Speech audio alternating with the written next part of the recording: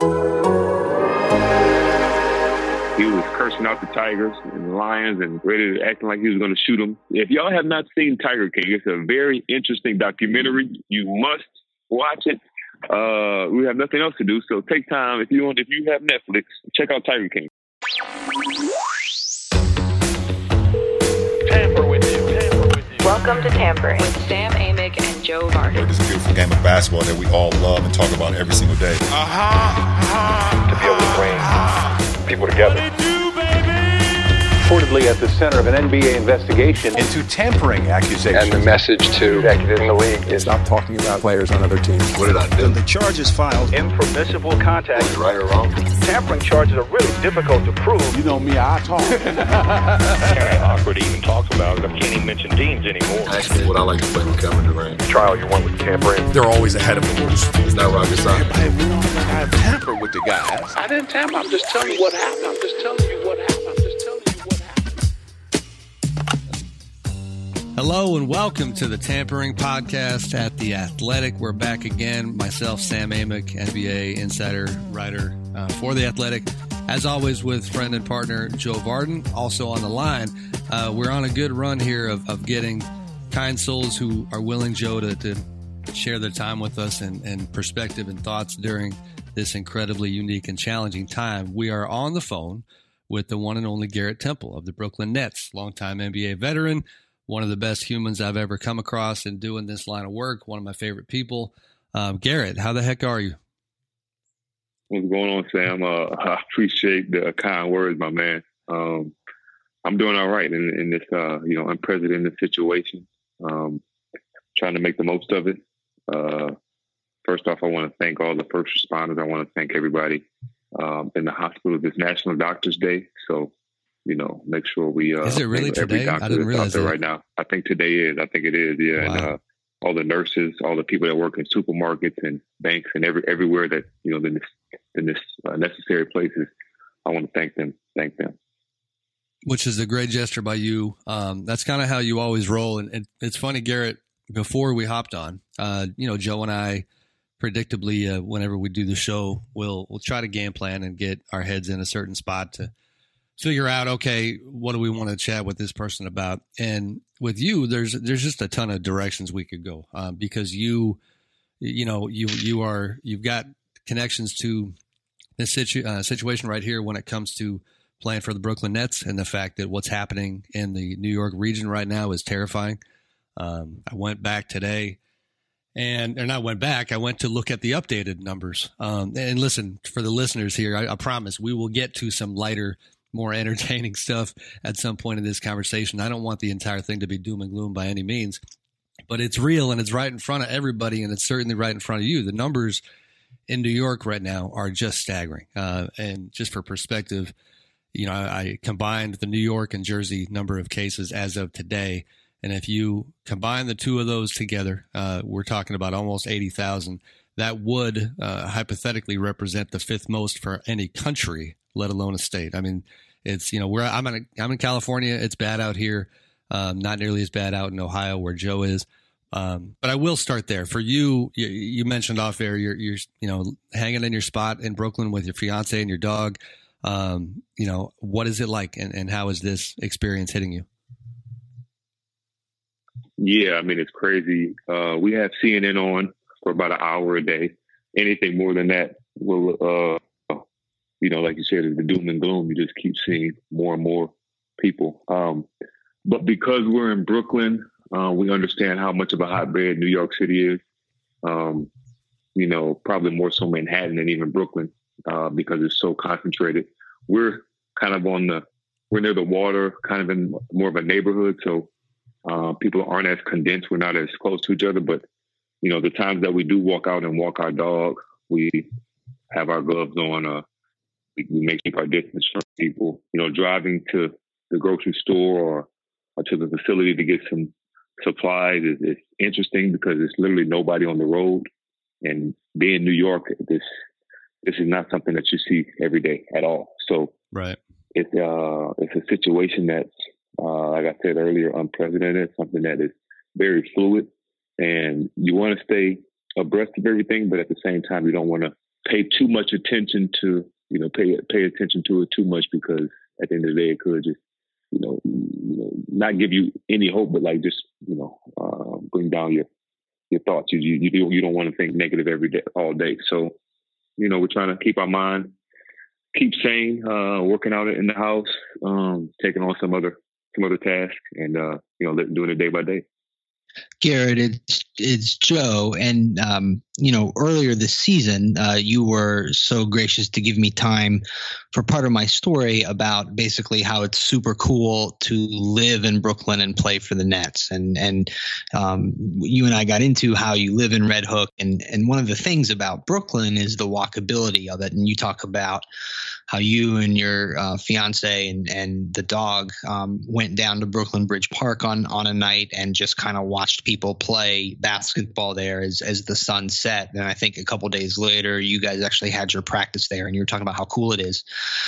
Do you still feel like, now that you're living there in the middle of this basically pandemic war zone, do you still feel like it is a walkable place? Like, do you feel comfortable going and walking the dog? Do you walk down to the park?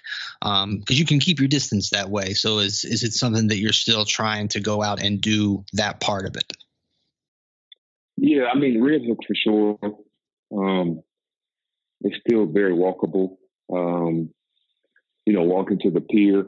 We have a pier here that's probably a half mile away. And that's how you stay sane, doing things like that. Maybe not all the way to Brooklyn Bridge Park. I feel like the park, I don't know, but it may be pretty packed, kids out of school, parents wanting their kids to be able to do something outside of the house. But it's definitely, Brooklyn, I would imagine, is a little more walkable than Manhattan, because especially where I'm at in Red Hook, because we're near the water.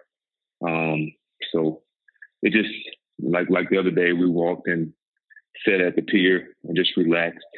Was able to have some sunshine. I think it was like 65 degrees in Brooklyn, sunny. So we had to take advantage of that. But, it's still interesting, because, you walk by people and you try to keep 6 to 8 feet away from them. So if you do walk by somebody, it's kind of a weird situation. Like, I don't want to get too close to you.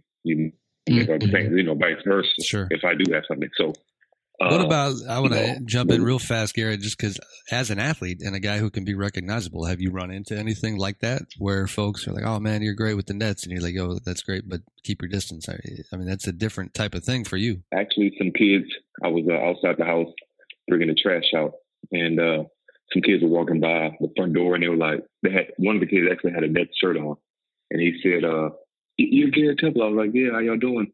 And he was about to start walking up to me and kind of put his hand out, and I was like, you can't really, do that, little man. He was like, oh yeah, my fault.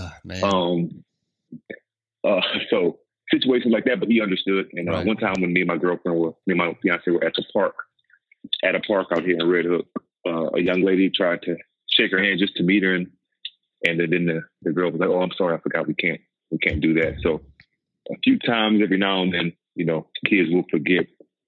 People in general will forget, but it's a time where you got to be very cautious and very careful, and most people understand that.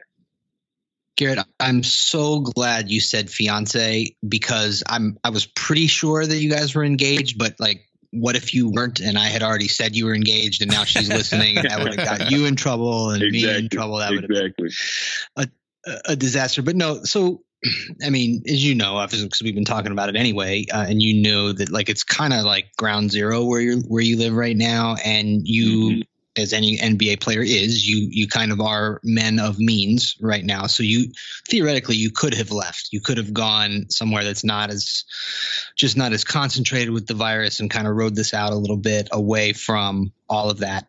Why didn't you? Why decide to stay in Brooklyn? Well, it's a situation where Louisiana, where I'm from, where we probably would have gone, is not an area where it's subsided at all. Anyway, it's actually probably per capita the highest in the nation.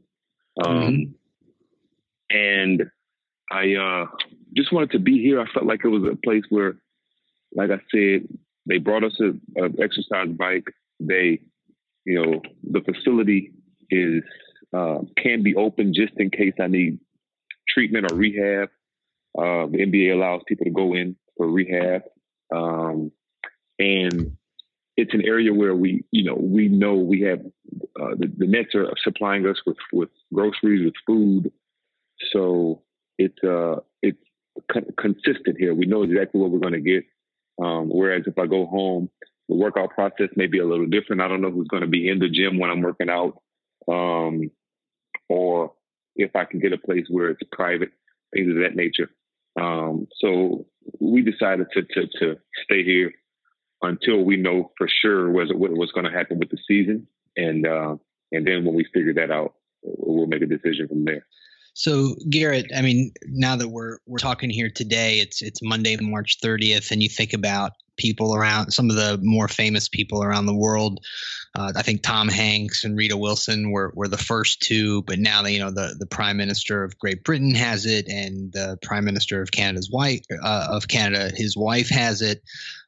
We've had country music stars who have actually kind of have died from it, and kind of on and on, but one of the first, maybe after the Hankses, the first celebrity to get it was your teammate, Kevin Durant, who shared that with our one of our insiders, Shams Charania.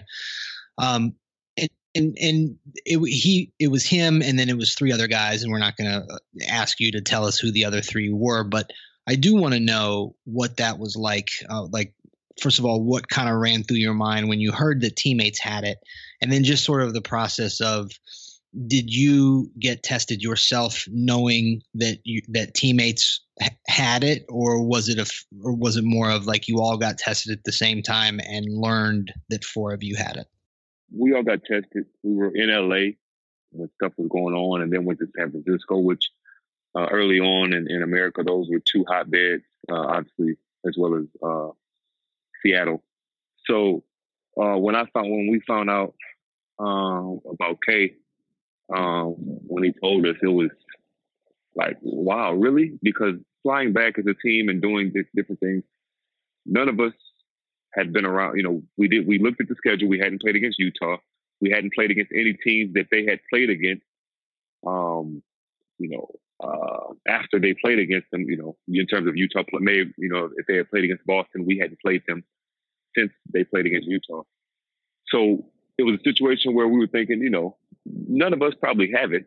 It's just a nice precaution to take because we were in LA, and guys went to dinner and maybe went out and stuff like that. So when we found out that KD had it, it was kind of shocking, honestly. He wasn't showing any symptoms, and I was not scared necessarily, because at that point it was like basically young athletes are at a very low risk of getting really sick. But I was, sad for him because this is something that you just don't want to have, and because we don't really know anything about it. And so that was the main thing. Just what was I was surprised, and I wanted to make sure that he knew we had his back for whatever he needed. In that regard. So as a team, we have a group chat, and everybody, told him they were thinking about him and things of that nature, as well as the other guys. And the fact that he wasn't symptomatic was good. Obviously, I mean, we wasn't going to feel anything, but you got to stay in your house 14 days and stay in a room if you're living with somebody else. That's not fun at all. So I wondered, you mentioned KD telling you guys, Garrett, was it in the group chat? How did he choose to share that news with y'all? Yeah, he let us know. And, guys were in shock, but it's, it was something that came out, and we still don't know how his name came out. Again, the biggest thing was that he wasn't sick, and at the end of the day, the fact that he wasn't sick was that he was not showing symptoms was the biggest deal, in my opinion, because he wasn't, nothing, I guess, negative was going to happen to just him as long as he follows protocol. He wasn't going to. If he stays quarantined, he can't pass it on anybody. But at the main point that he won't be at risk of getting more ill, and obviously some people have passed away. A lot of people have passed away from this. So that was the biggest thing that I cared about. Well, so within that, I wonder this. We had Joe Ingles on the show last week, and everybody's got their own unique life situation. And as you probably know with Joe, so Joe's married. He's got 2 3-year-old twin kids and daughter and a son, and one of them is autistic and has a compromised immune system. So a pretty unique, challenging, family situation for Joe and his wife, Renee. And Garrett, we asked him a question that I want to throw your way, because I think every player is going to have to, get clarity for themselves on this question. And that was, what would it take for you to feel comfortable getting back on a court again? I think it's probably safe to say that whenever y'all get on the court, it's likely not going to include fans for the foreseeable future. But with Joe, you had a higher level of concern because he's petrified about possibly bringing something home and harming his child, and specifically the one with the immune system that just doesn't function properly. And with you, these are, this is just, to me, certainly nothing we've ever seen in the NBA when it comes to the types of questions that have to be pondered. When is it safe to come back? How do you get clarity on, what safety looks like? But the players, you guys have every right, like any other person, to protect yourselves, protect your health. So what does that look like, or what does that look like for you? What do you need to hear and see to think about bouncing a ball in an NBA setting again? Yes, that's very understandable. People have wives or girlfriends, fiancés that they have to come home to, that are obviously, and then younger children, or maybe even their significant other is pregnant. And that's a situation where you want to be careful. Obviously, we don't know what happens and things like that. So for me, I think the 45-minute test results is big. The ability to be able to test and get the results back quickly. I agree that fans not being there is a plus. But I think if we have a situation where we know the testing can be done, and we know whether the person has it in a much more timely manner, and we test right before we go into the facilities wherever we end up playing, everybody gets tested if they have enough tests to go around and do that. I feel comfortable enough that the league will have it under control to where we can play. If everybody is obviously negative, and whoever is not negative, in terms of whoever needs to be in the facility, cannot go into the facility. I would feel comfortable if we have that. Also the facilities being disinfected directly prior to us entering them. So I think those measures right now, as well as the basketballs being, like everything in the facility, everything that would be used being disinfected prior to us using them, as well as people being tested before we enter. And nobody knows how that's going to look in terms of, playoffs, or after the next game. Do you continue doing that for the game, or during the playoffs? Do people stay in the same area?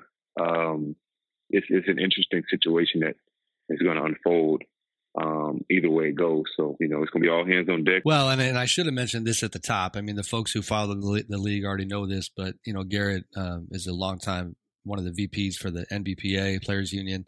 Yeah, I mean, so this is not just the random perspective of another player. You're in the room, and I do wonder what are those discussions like right now? How often is the executive committee talking, and what can you share about the state of affairs on that front? Because the two questions, and you can decide how far back you want to pull the curtain, but the two questions that are unanswered: when might the league kick up again? I've heard rumblings that the league office is examined mid-June pretty intensely. But they are certainly following the medical professionals, and these are all just scenarios that they're trying to work out. The other thing is that is front and center for players everywhere, is that while, like Joe said earlier, yes, most NBA players come from great means when it comes to the type of paychecks coming your way, but you got a lot of players who are maybe living paycheck to paycheck when it comes to haven't been in the league very long. And we don't know if players are going to get paid after the checks that are coming, I think, tomorrow. There's not clarity on that front. Those two things for me are top of mind. What can you share there? We've talked probably 3 or 4 times as an executive committee, maybe 5 times. We probably are going to talk again on Wednesday. It's so fluid. Everything that you're hearing is the same thing that we're hearing about maybe mid-June, depending on, and obviously it would be in front of no fans. But the fact that if the 50 people or if it goes, the 50 people or less thing changes, then, because you need at least about 150, 200 people to actually run a game and have TV broadcasting and everything like that. And depending on where we want to have the games, it's probably not the case that the games would be in the arenas. We're trying to figure out the pay schedules, like you said, whether we'll be getting paid, the exact same amount of money every 15th. Now, we do know that there's something called force majeure that the NBA can implement, but that's only if they decide to cancel the entire season, and that's something that they can implement. And every game that that we have missed, they can take 1/92 of 1% of our game check of the check. So it's a lot of different moving parts. But I agree with what you said. Guys that have been in the league a while, or guys that have big contracts, obviously, or in situations where they have means. But some guys that are on 10-day contracts or on their minimum deals or 2-way guys, they're in a situation where they may be living, if not paycheck to paycheck, they need that second paycheck or that third paycheck. Something I do want to mention, Bobby Marks and Adrian Wojnarowski tweeted something about a week and a half ago about NBA players being paid 90% of their check come this check. And that's not true. And I talked to those guys about it. Most guys, I want to say over 400 guys are paid on a 12-month pay schedule. So 24 paychecks. And April 1st would be the 10th paycheck, I believe, if not the 11th. So we're less than halfway. Which percentage, Garrett, did you say? Over 400 guys. So I wanted this might be 460. Yeah, so over 400 guys. The default pay plan is 24 payments through a 12-month period. So most guys, over 80% of the guys have, get paid up until November 1st. And then the next year starts November 15th. A lot of that was done to halt people that would go into the summertime and run through money. Because of that, it being April 1st, if you do the math, it's around 10 or 11 checks that have been paid out. So less than half of what we're owed has been paid. And let's say the season starts today, that would only be about, personally, like for the Brooklyn Nets, we have 18 games left. So that's definitely, that's around 70% of the season that we've already done. So if you do the math, obviously the checks can't stop because we're still owed, even though they do, if you do the force majeure. I think a way for the league to do it, if the season will not be able to continue, we talked about, instead of stopping checks directly at whatever month it needs to be stopped, more so reducing the amount that's given each check. So it can be, I guess, the phase out would be different. But all of this is obviously just ideas thrown around. We want to be ready for whatever happens. Hopefully, the spike and the top of everybody's what's the word that Governor Cuomo has been using, the curve, the tipping point, the curve. Yeah, hopefully that starts to go down, and people can start slowly getting back to normal life, and we can begin our season and finish playing. Obviously, if the season starts later, then obviously there's a possibility that next season would start later and everything else would be pushed back. So it's a lot of different things that have been tossed around, and we're all just listening to ideas, like I said, because it's such a fluid situation. Okay, Garrett, let me I was going to say, let me run through some of that. Just to be clear on some of this. The next paycheck is coming, I think, mid-April. Is that right? Actually, the next paycheck comes tomorrow, April 1st. April 1st is the first pay, is the check coming up. And then the next one is April 15th. And the players expect to receive those at the full amount. Yes, this paycheck for sure is going to be the full amount. April 1st is going to be the full amount. April 15th, there has not been a decision on that yet. And you said that it's been communicated to the executive committee that a fluid target date of playing by mid-June. Is that correct? No, that hasn't been necessarily communicated. This is, again, just something, ideas thrown out there. If we start in mid-June, this is what would the season look like. If we can't start until late June, if we start early June, different scenarios have been thrown out, but nobody has said this is where we're pushing. This is where we're hoping to start at. You mentioned the arena situation, Garrett, and the idea that the games likely wouldn't be played in NBA arenas. And again, we're all sitting around talking to people on the phone and hearing different things. And I keep hearing Vegas, coming up as a possible neutral site, a place where you could control the environment. It sounds crazy because of the chaos and the not necessarily sanitary reputation that Vegas has normally, but now it's largely a ghost town because of what's happening. Can you see a situation where the league potentially would pick one, whether it's Vegas or somewhere else, pick one spot to bring all and try to control the environment as much as possible? Yeah, I guess I could. It's ironic because we were, talking about the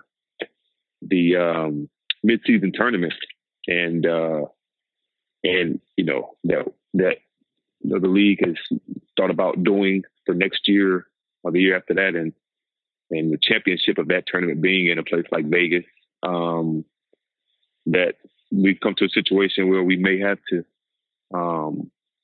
play in one certain area. I guess Vegas is a place. Obviously, we know the league, the NBA, comes together for summer league there. It's an area that we understand.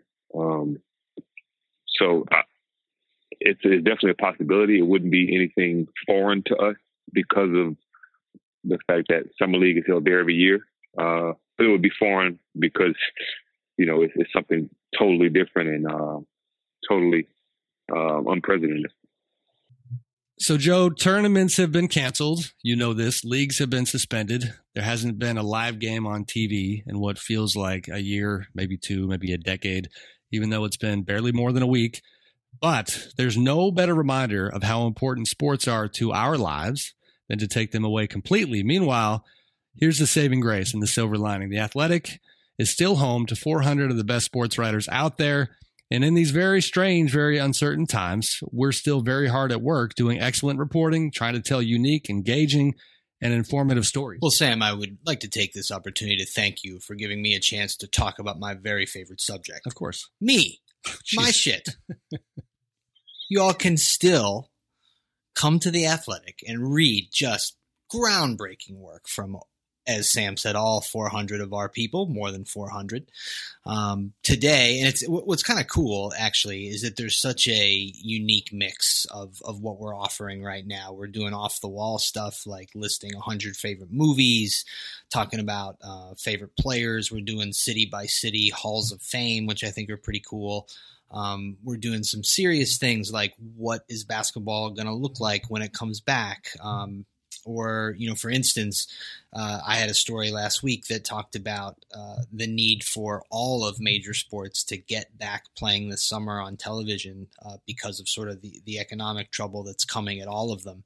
Looked at baseball and hockey and the NCAA and, of course, the NFL in addition to our sport, basketball. You can find all of this and so much more at The Athletic. And it's I think in a way, Sam, it's a proud time to work here because of we cover sports for a living. They don't exist right now, and we're still giving readers an escape. Well, here's the irony to that point. Honestly, people talk all the time about how the athletes themselves typically are the ones providing an escape. And now, since they can't do their thing, we're trying to do our thing and trying to be creative about it. One of my favorites, Joe, we just published the top 100 sports movies of all time. list, which was voted on by the entire athletic staff. I hate to admit it. I'm going to confess here on the Tampering Pod. Joe, I have never seen the number 2 movie on that list, so I now need to go watch Raging Bull, which I somehow have never watched previously. So I thought that was cool. Shout out to Brett Dawson, one of our Lakers beat writers, who wrote a good piece on training in coronavirus times and talked to a bunch of NBA experts about diet and exercise and fitness within whatever your confines might be. So I'm with you for sure. There's been some really, really cool stuff on the site, and I think we are doing a nice job of providing a distraction. And it's during times like this that The Athletic can help keep you connected to the teams, the athletes, and the sports you love. Sign up now to see for yourself the creativity, the reporting, storytelling that sets The Athletic apart.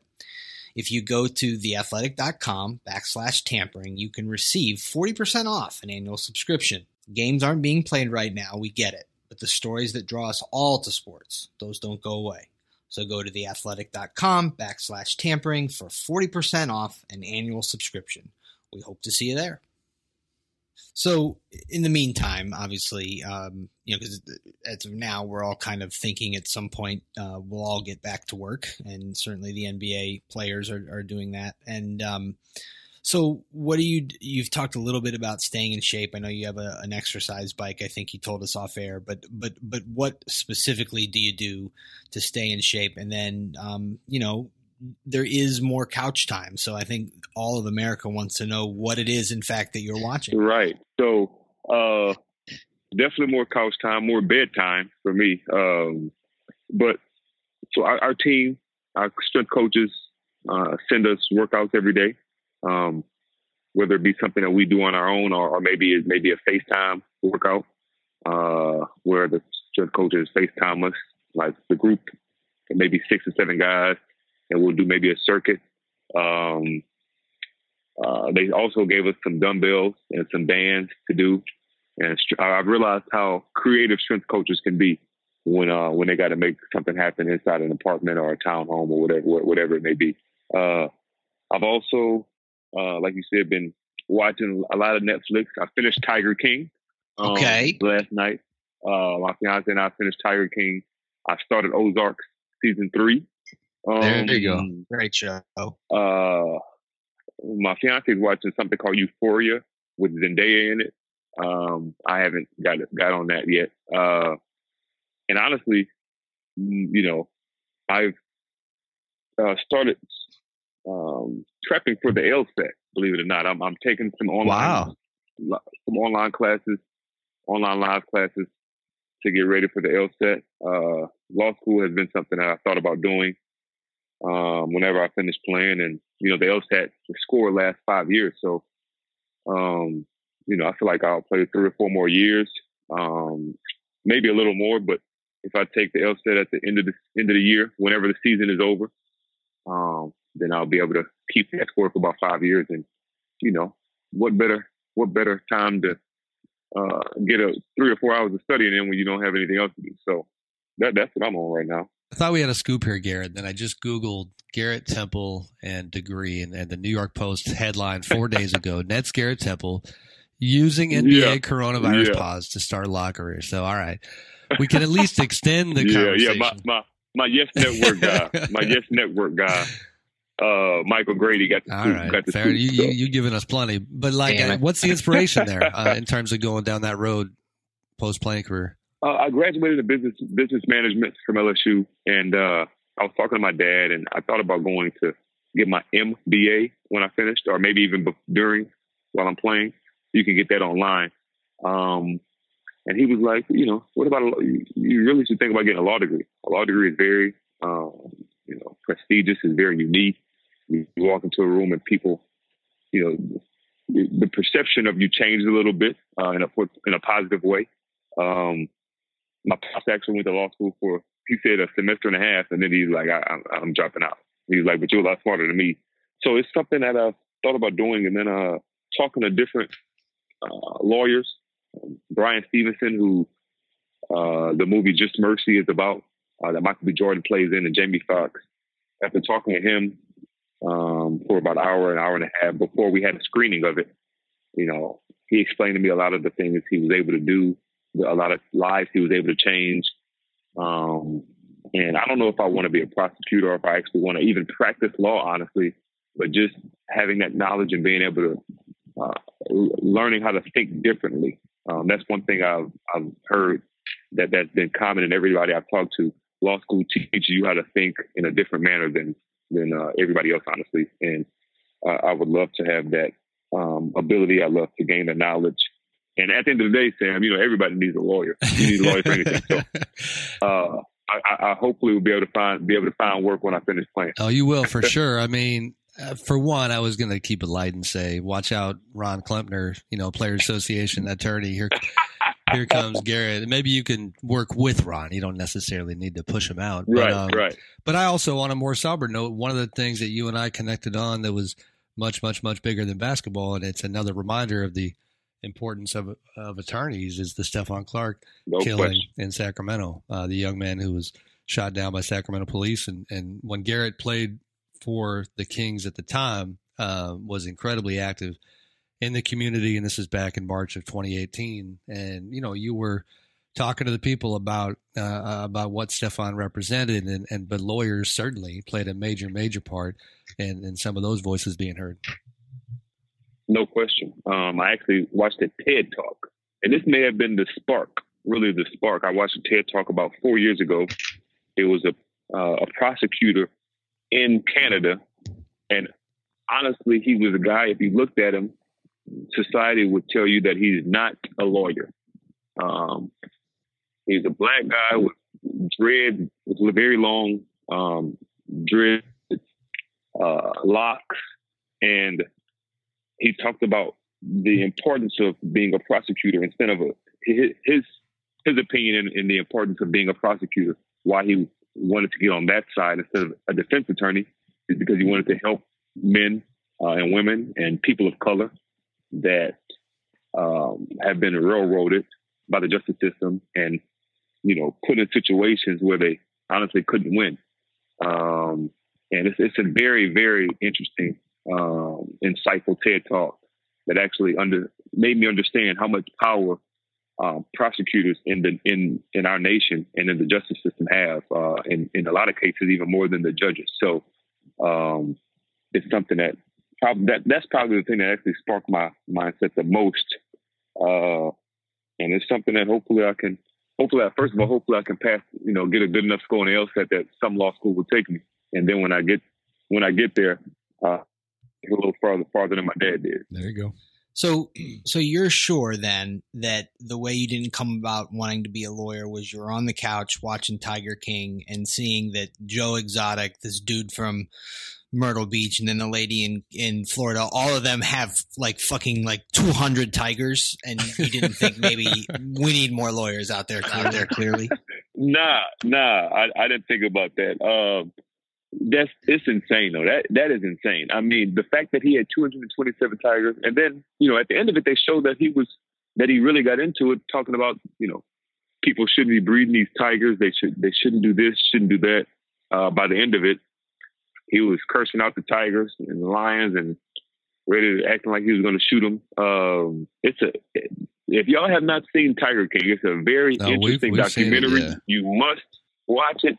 We have nothing else to do, so take time. If you have Netflix, check out Tiger King, and also check out Players TV. If you have a Samsung TV, a nice plug.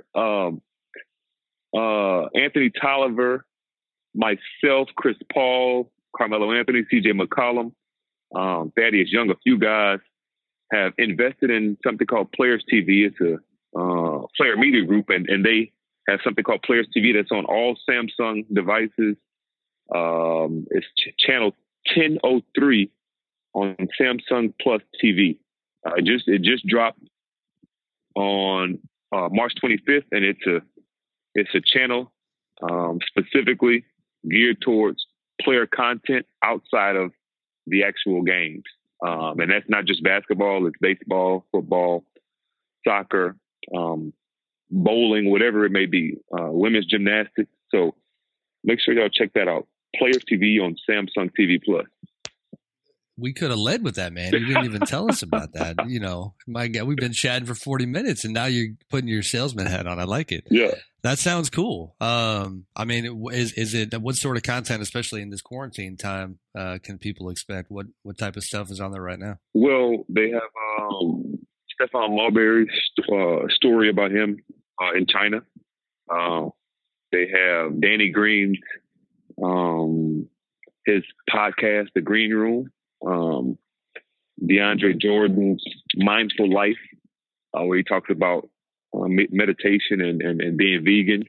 And I was actually just watching it, and they had something that I didn't even know about. A soccer player he has a podcast as well, and he had a guy, an expert, come on there to discuss, talk about coaching and teaching, and it's interesting because he came from a tech background. He was like computer science major, very, very smart, but loved sports and wanted to learn about, more about sports. So there's a lot of different things on there, man. Again, everybody loves great content, and everybody loves to see what their favorite players are up to outside of the game. So yeah, it's something That's that cool. we hope catches on and is here for a while. A real quick follow on the Tiger King front, guys. And Joe can relate because you got a 10-year-old son. I was looking for, when we're stuck in the same house, I'm looking for stuff that I want to watch selfishly on my own. Then you got to look for the couples content, what works with you and the wife. And then you got the family stuff. We have 2 young sons. And I made the mistake right out the gate of going, oh, Tiger King, that looks like a fun, family-friendly show. Animals, Right. We turn this thing on, and then the boys, they're all in it. Like, they jump on the couch, let's go. And we get about 5 minutes in. There's been about 17 F-bombs. It's not what we thought it was going to be. So, yeah, they did not finish Tiger King with me. But the other thing that made me laugh yesterday, I look at Apple Music. And I know folks listening, and I know everybody's bored. You need time, to fill. You need content. But the fact that Joe Exotic yesterday was trending on Apple Music, which means that thousands, if not millions, of people were actively pursuing his terrible country music that is from the show. That blew my mind. Like, I know we're desperate, but what are we doing here? Joe Exotic was trending yesterday. You know what? We were talking about that last night when we were finishing it. It's not as bad as you would think. Every time it came on, I was like, I'm not a country fan, even though I'm from Louisiana. I was like, he doesn't sound half bad at all. Then I looked up. It's not that bad if you don't have to look at it. Exactly. The video version is the worst part. It came up that that's not even him singing. My fiance found an article. Is that right? That's not him singing. Somebody else is singing those songs. And I was like, he doesn't sound the same singing that as he does talking. So yeah, that's not Joe Exotic singing. Right. I hope I didn't hurt his ratings on Apple, but that's the truth. Man. Well, that's he's singing reported. Songs about taking out his competition. Yeah, that was insane. It's crazy. You got to have some crazy in you when you mess with grown tigers and lions. Oh yeah. So Garrett, I mean, obviously you are a valued rotation player on the Brooklyn Nets, and if we were not talking to you in the middle of the end of the world, we would have all kinds of stuff to get into. I mean, you guys were over there in China when all that went to hell at the start of the year. You have a new teammate, one of the enigmatic stars that we have in our league, Kyrie, of course. And then right before all this stuff happened, there was just the crazy stuff involving Kenny. And, I mean, I'm sure you guys, and I've read all the quotes, like when it happened. And of course you guys all said how shocked or surprised or whatever. But now that you've had a couple weeks to kind of get away from that, and yes, all of our minds have been elsewhere, but, now you've had a couple weeks to kind of wrap your head around that. Like what can you tell listeners, just about the Kenny situation and losing a guy who, I mean, I don't remember how close you were to him or whatever the case was, but just what that was like and kind of the impact of that as it happened. It was surprising, honestly. It was, I didn't expect that to happen. Kenny brought me here was a big reason why I came here, because of the type of coach, type of guy he was, everything I had heard about him. And then when I got here, was just as I had heard, if not better. So the fact that happened and, learning more about it, the fact that it was literally mutual, people say that, but then this situation was actually the case. It was ironic. It was the first time, actually, as many teams as I've been on, this was the first time I've been on a team and the coach got fired during the season. Wow. So we were in the playoff hunt. We were 7th in the East, as we are right now. And obviously you got 2 stars coming back next year. So it's a situation that, he believed it was time. Sean, obviously the same. That's what mutual means. And, it was, definitely different. Again, I haven't experienced anything like it before, but the type of coach he is, the way that he was able to bring this franchise, this team up and forward. And I think he's going to easily get another job very, very, very soon. But he's a guy that, he has a great energy about him, very personable. And, I'm definitely going to always love him for what he was able to do for me here, but also just for this organization. Like I said, when he first started, I think they were probably won 15 games or something like that, 20 games. And then for them to make it, to go as a 6th seed last year, was a hell of a step. So again, because of that, he's going to definitely land on his feet, but it was something that was not expected. That's for sure. Did you get a chance? Have you, I don't know what kind of standard protocol is in situations like that. Is that something where maybe you connect with Kenny after the fact, to kind of tie a loose end on that relationship, or how do you handle it when the team decides to, like you said, it's mutual. Yeah. How do you do that? Yeah. It's up to you. It's up to you and that person. And actually, I was going to let that settle, and then the corona thing happened, and so we haven't talked. But I definitely will reach out to him, and we'll discuss. Just talk about life. Every time me and Kenny talk, it's rarely about just basketball. He's the guy that always wants to talk to you about what's going on in your life, and that's what makes him a special coach, in my opinion. The coaches that really care about you and care about what's going on with people that you care about in your life. Those are the ones that most players will do anything for because they know that they really care. Yeah, Garrett, just to piggyback off that, my interactions with him had always been good, and then the Nets were kind enough to give me some time to really sit with him and talk for that Brooklyn story we mentioned at the top. And not only was it probably one of my favorite conversations all year, but just the sort of the passion that he exuded for the community. Like he's like, yes, I want to talk to you about this because it's one of my favorite things. Like he fundamentally loves living there, and it was kind of oozing from him.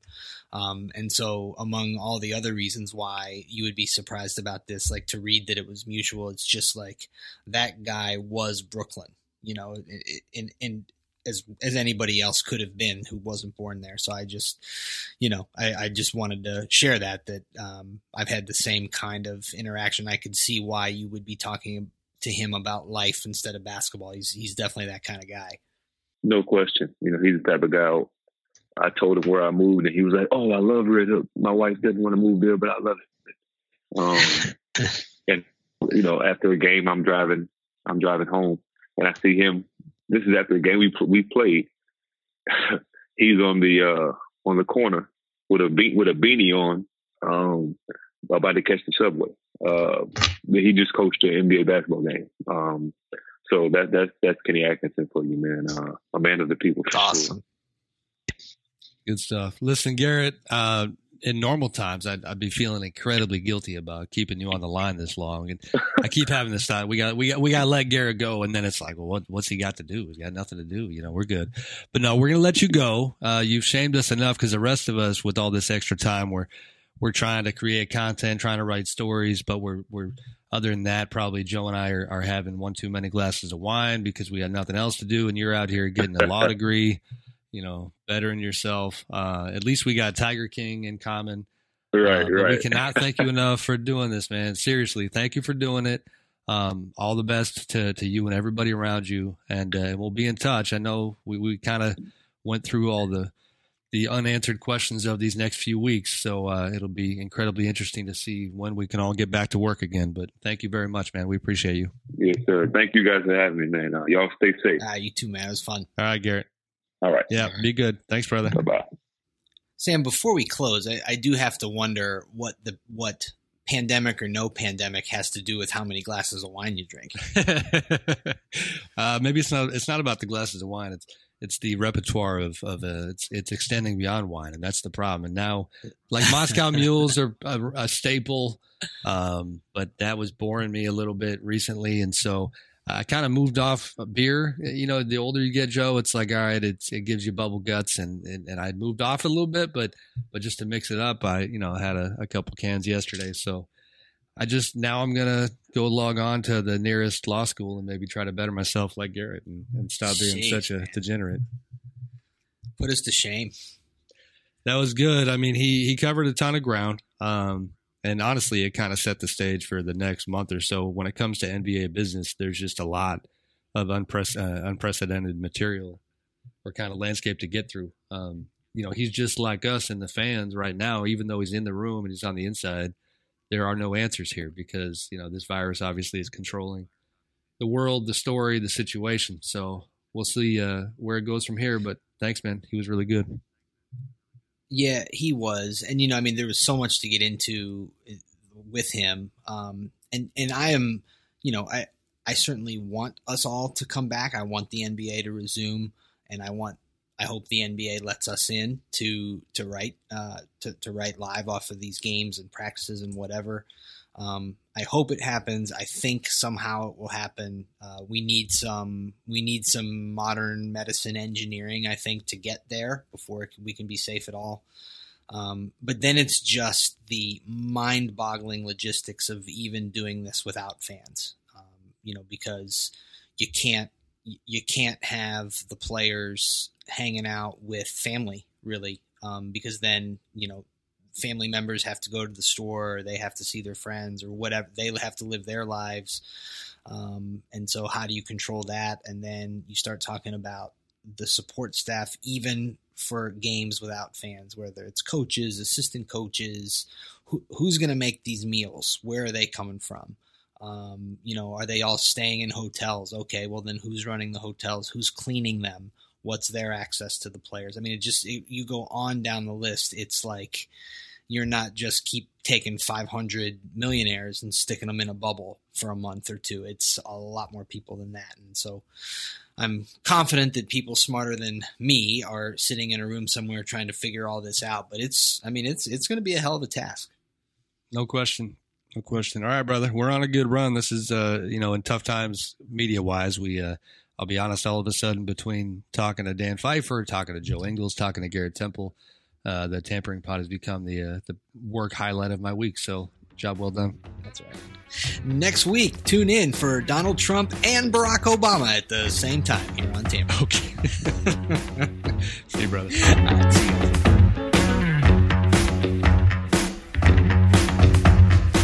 Hello. Hey, Joe. No, that's we keep calling our poor person. Sorry about that. Oh, I'm sorry. Okay. How? We've called them 3 times.